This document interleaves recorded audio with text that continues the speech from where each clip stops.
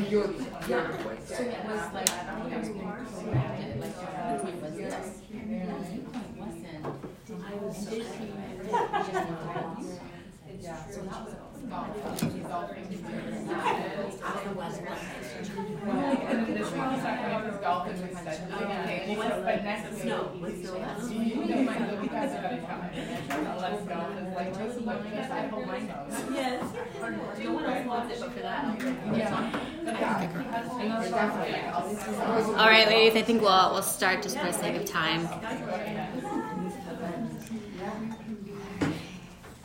So good morning. It's so nice to be here with you. I really have been enjoying going through the book of Ephesians, especially within our small groups. I've really been learning a lot from the ladies at my table, and I hope you have as well. And so this morning, I also just want to remind us of what we've learned so far. So I'm just going to spew out some words, and hopefully it jogs your memory. So we've been predestined, we've been adopted, we've been forgiven, we've been saved from our sins, and we've been made alive. And that was all by the grace of God and nothing that we have done. It's all through faith that we receive these things. And so as we get into the text this morning, I want us to remember what it's like, or how it was that we became Christ followers, how we became Christians. It is all by the grace of God. And so as we look at our text, we're going to see how we are to walk as Christ followers. And just to remember that it's not the way that we walk that makes us Christians, but it's from Christ that we are Christians. And so we'll see this way of walking isn't beyond or past the gospel, but it is from and flowing from the gospel that we are to walk this way. So I'll pray, and then we can jump right in. Father, I thank you for the gospel. I thank you for your Son who came and died and rose again, Lord, defeating the grave and has redeemed us to himself. I thank you that we are not meant to follow Christ alone, but as a body of believers living in community and fellowshipping with one another. And so I pray that this would just bring you glory, Lord, as we look at your word and study it and apply it to ourselves. I pray this in Jesus' name. Amen. So our text book ends with a way of walking. Look with me to verse 17. Now this I say and testify in the Lord, that you must no longer walk as the Gentiles do. And then we'll look at verse 2, chapter 5. And walk in love as Christ loved us and gave himself up for us, a fragrant offering and sacrifice to God. So for the Ephesian Christians and us as well, there ought to be an obvious difference between those who are in Christ and those who are not in Christ. Those who are believers and those who are unbelievers. Those who are dead and those who are alive. And so throughout this letter, Paul gives reference to the word walk. And it's not a physical walk, as we know. It's not that Christians have a straighter back posture. It's not a certain strut. But it is a way of life or our behavior and actions in life. So we saw last week that Christians, or the body of Christ, are to walk in unity. And today we'll see how Christians can walk in unity by putting off the old self and putting on the new. So we tend to teach young children character and common sense by telling them what not to do first. Don't touch the oven. Don't hit. Don't grumble. Don't throw that in the toilet. Don't eat out of the garbage, and so on. And so Paul is talking to the Ephesians. He's telling them what not to do first. He says, don't be like the Gentiles. Don't think and act like the unbelievers who are around you. The Gentiles walk in the futility of their minds. It is through vain and selfish desires that they are driven. And Paul says that they are darkened in their understanding and they are ignorant.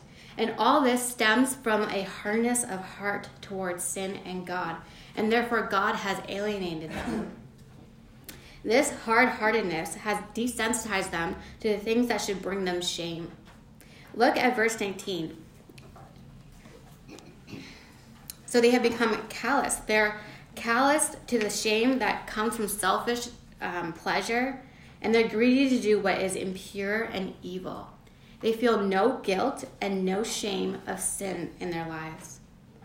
One pastor says, when the inside is broken, it shows on the outside. So Paul looks at the heart and the mind, because the things that the Gentiles and even us Christians think about and feel don't just stay within us. It's seen in our actions and behaviors. So they will either draw us to Christ or they will alienate us from God. And Paul continues with addressing the mind. Look at verse 20. But that is not the way you learned Christ, assuming that you have heard about him and were taught in him as the truth is in Jesus. So they learned about Christ. They learned a person, a human being who walked this earth, who lived a perfect life, who died and rose again. They learned the gospel. They were taught it. And they were not just told facts. They were told of a person who has accomplished their greatest need, which is a savior, someone to save them from the guilt and shame of sin. So they're taught of a person who wiped their ledger clean before God. And so Paul is saying, you Christians are not alienated from God. Your hearts are not hardened towards sin, but God has given you new hearts in light of the gospel that you've heard. And in learning about Christ, you were also taught, look at verse 22, to put off the old self, the person who was dead in their sins. And then they were taught to renew their minds, to think, to ponder about what Jesus has done, and to put on the new self, the one that has been made alive only through the work of Jesus, only by the grace of God. And they are to be like God in righteousness and holiness. This is a one and done process, so to speak. When the Ephesians and when us have heard about Jesus and we had put our faith in him, we were saved in that moment. We were given new lives and new hearts. But Paul is saying that we are to live out the implications of this new life. We are to renew our minds each day, because each day our greatest enemy wants to infiltrate our minds and want us to think about anything and everything except for Jesus. And so when we are not thinking about Jesus, we will grow to become more callous toward our sin, and our hearts will harden, and we'll be people who love our sin more than God. So I think a good question to interject here is, what are we thinking about? How are we thinking about our sin? Have we come to terms with sin in our lives? Maybe on this side of the cross, I'm just always going to be angry. Or it's just in my nature to be impatient. It's in the family. We're all impatient. And yes, in one sense, we will have sin that we struggle with on this side. But Paul is saying that is not that you are no longer the person who is stuck in their sin. Our hearts isn't hardened towards sin anymore. We have Jesus Christ, the Son of God, who has defeated every sin and has saved us from sin and death. We have been given new hearts and new desires. So what are we thinking about? How are we thinking about our sin? So Paul then goes on in detail about how we are to walk and behave in regards to specific sins. So he talks about falsehood, anger, thievery, and so on. And within these sins, he says that there is a putting off. So we are to put off these sins, and then we are to put on a new self. And then he tells us why. He gives us a theological reason as to why we should do so. So how not to walk, how to walk, and why. So let's briefly look at these. And this is not exhaustive in any way. I'm sure a lot of you have probably even talked about it at your tables, and there's so much that we can learn and so much that we can unravel with these sins. So again, this is not exhaustive in any way. So the first one he mentions is that we are supposed to put away falsehood. So we can immediately think of lying, which you wouldn't be wrong to think. We can also think of over-exaggerating, embellishing, withholding information. But we can also just look back at what he's talked about, the Gentiles. The way of living without Christ is false.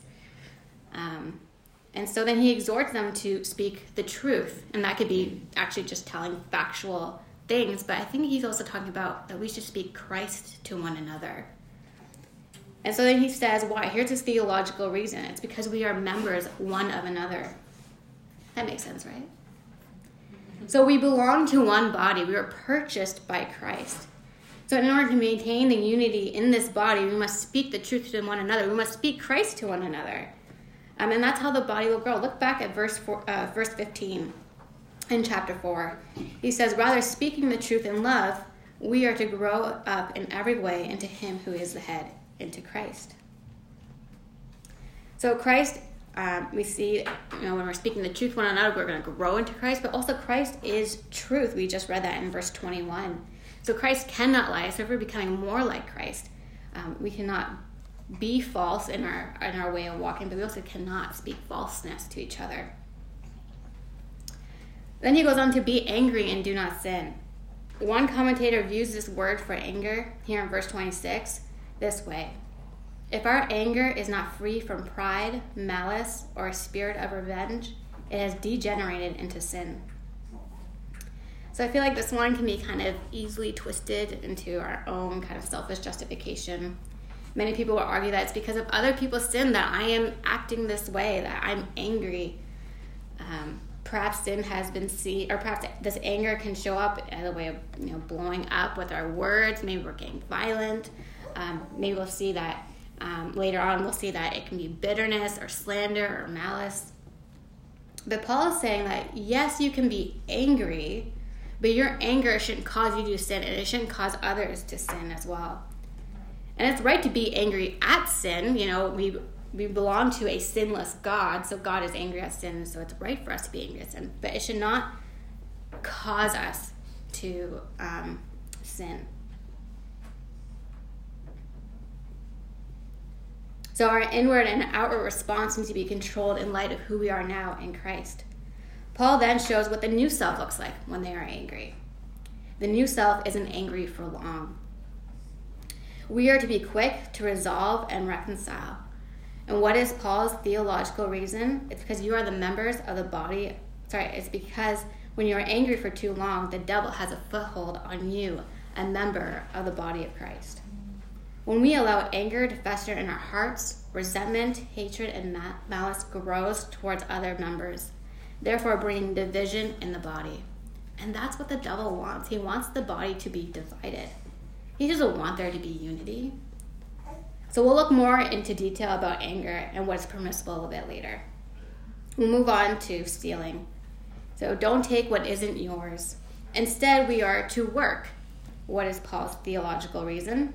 It's so that we can give to those who are in need. Before, we were selfish, but now we are selfless. And then also, we are thinking about others in different ways and how we can help them. Paul then says to have no corrupting talk.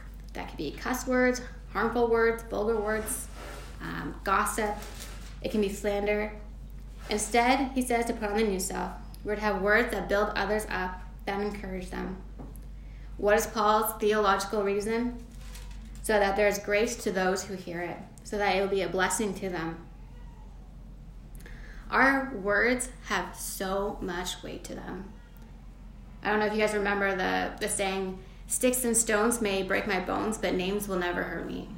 That was a lie. Who came up with that? Words hurt, and when we are spoken ill of, it can hurt us deeply. Perhaps some of you have been extremely hurt by words. Perhaps you would have rather been hit by a stick or a stone. Our words have detrimental effect on others. It can unify the body, or it can corrupt it deeply. So we need to be careful when we are speaking to others and if we're speaking about others. So Paul leaves us with an overarching reason as to why we are to put off these sins. Look at verse 30. He says, do not grieve the Holy Spirit of God, by whom you were sealed for the day of redemption. He says that we are to put these off and to put on the new so that we don't grieve the Holy Spirit. So there are two thoughts here. One, that God can be saddened when we fall prey to sin. He can be grieved. But Paul doesn't just say don't grieve God. He says don't grieve the Holy Spirit of God. The Holy Spirit plays a unique role within the Trinity in regards to our salvation. He's there in the beginning when we come to faith. He seals us. And he's there on the day of redemption when judgment takes place. Paul also has said that we are united in one spirit. When the church is struggling in these sins and causing disunity, when we aren't united in the one spirit, it grieves him. The Bible also speaks of the Holy Spirit as our helper. He's God indwelling inside us. When we have sins that control us each day and we're not asking the Spirit to help us, he is grieved. So Lego has become a thing in our house now. We're starting to play with it a bit more. Hudson is starting to play with it a bit more. And early on, it was really frustrating. He didn't know how to put the pieces together. And so he'd throw the pieces everywhere. There's tears down his face. He's kicking his legs. He's screaming.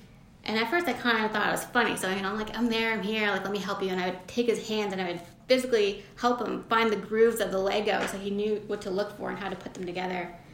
And he would put two pieces together, take it apart, put it together, take it apart, and he kind of got the hang of it. And then he would try new pieces, and then the process began again. Lego everywhere, tears down his face, screaming, kicking, crying. And it's like, Hudson, I'm right here. I'm here to help you. I want you to ask me for help. So in a similar way, the Holy Spirit, he's there. He wants you to ask him for help. That's what he's there for. And so he helps us to walk in righteousness and holiness. We're not left to put off these sins in our own strength, but we have God on our side. So verses 31, you'll see that there's a list of ways that anger can be seen. And Paul starts with how anger towards another person actually develops. It's inwardly, it's in our hearts, bitterness. It's a resentful attitude towards another believer. And then he shows the progression of bitterness. It leads to disgruntled outbursts, rage, public shouting, abusive language, and cursing and just malice. He says, don't behave like this. Put it all away. So what squashes anger? How are we to put on the new self? He says to be kind and tenderhearted and forgiving. What's his theological reason? Because God forgave you. One commentator says the word in Greek here that is translated to forgive is the same word as grace. God showed you grace. He showed me grace. He showed us unmerited favor. And you might be thinking this is easier said than done. And I get it. We were also just talking at our table. Relationships are hard. They're messy. They're complicated. They're broken. And as much as it grieves you when you're in the midst of a fractured relationship within the church, it grieves God much more. And God understands hard, messy, and complicated relationships due to sin. We once had a broken relationship with God. How was it restored? Did we meet him halfway?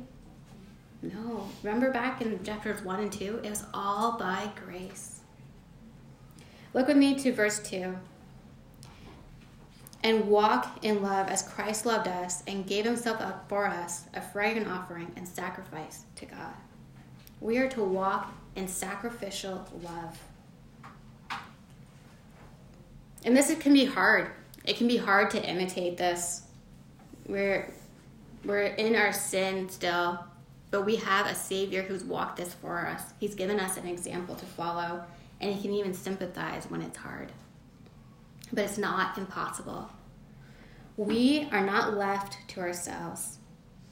We have the Spirit for help. We can pray for help, and we can ask for words to say or not to say. We can ask for control over our emotions. We're not left to walk like a Christian without Christ. We don't have to do it in our own strength, but we are called to unity, and that is what it looks like. These aren't my words. These are the words of God, who sacrificed himself for us and loved us and saved us and united us in him and us together as a body. And it's all to give him glory. So how are we to walk? Not like the Gentiles. People who are callous to sin, people who say what they want to say, do what they want to do, and feel what they want to feel. But we are to live in light of the gospel that we have heard. We are to live like people who have and know Christ, imitating God, walking in sacrificial love for the sake of the unity within the church. And it's not in our own strength, but through the power of God and his Spirit. Let's pray to that end. Father, I thank you that you know our state, Lord. You know that we are weak, that we are sinners, and that we need help, and that you did not leave us to our own devices, but you have sent us your Son, who just died on the cross and saved us from our sin. And it's all by your grace, Lord. And you have not left us in our own strength to walk this life, Lord, in this body, Lord, and in this world, and in relationships, Lord. That you have given us your Spirit to look to for help and to pray to, Lord. And so I pray that you would help me and help each of the ladies here to become more like you, and that we would seek you each day, Lord, and that it's through the gospel that we can put off the old and put on the new. And I pray this in Jesus' name. Amen.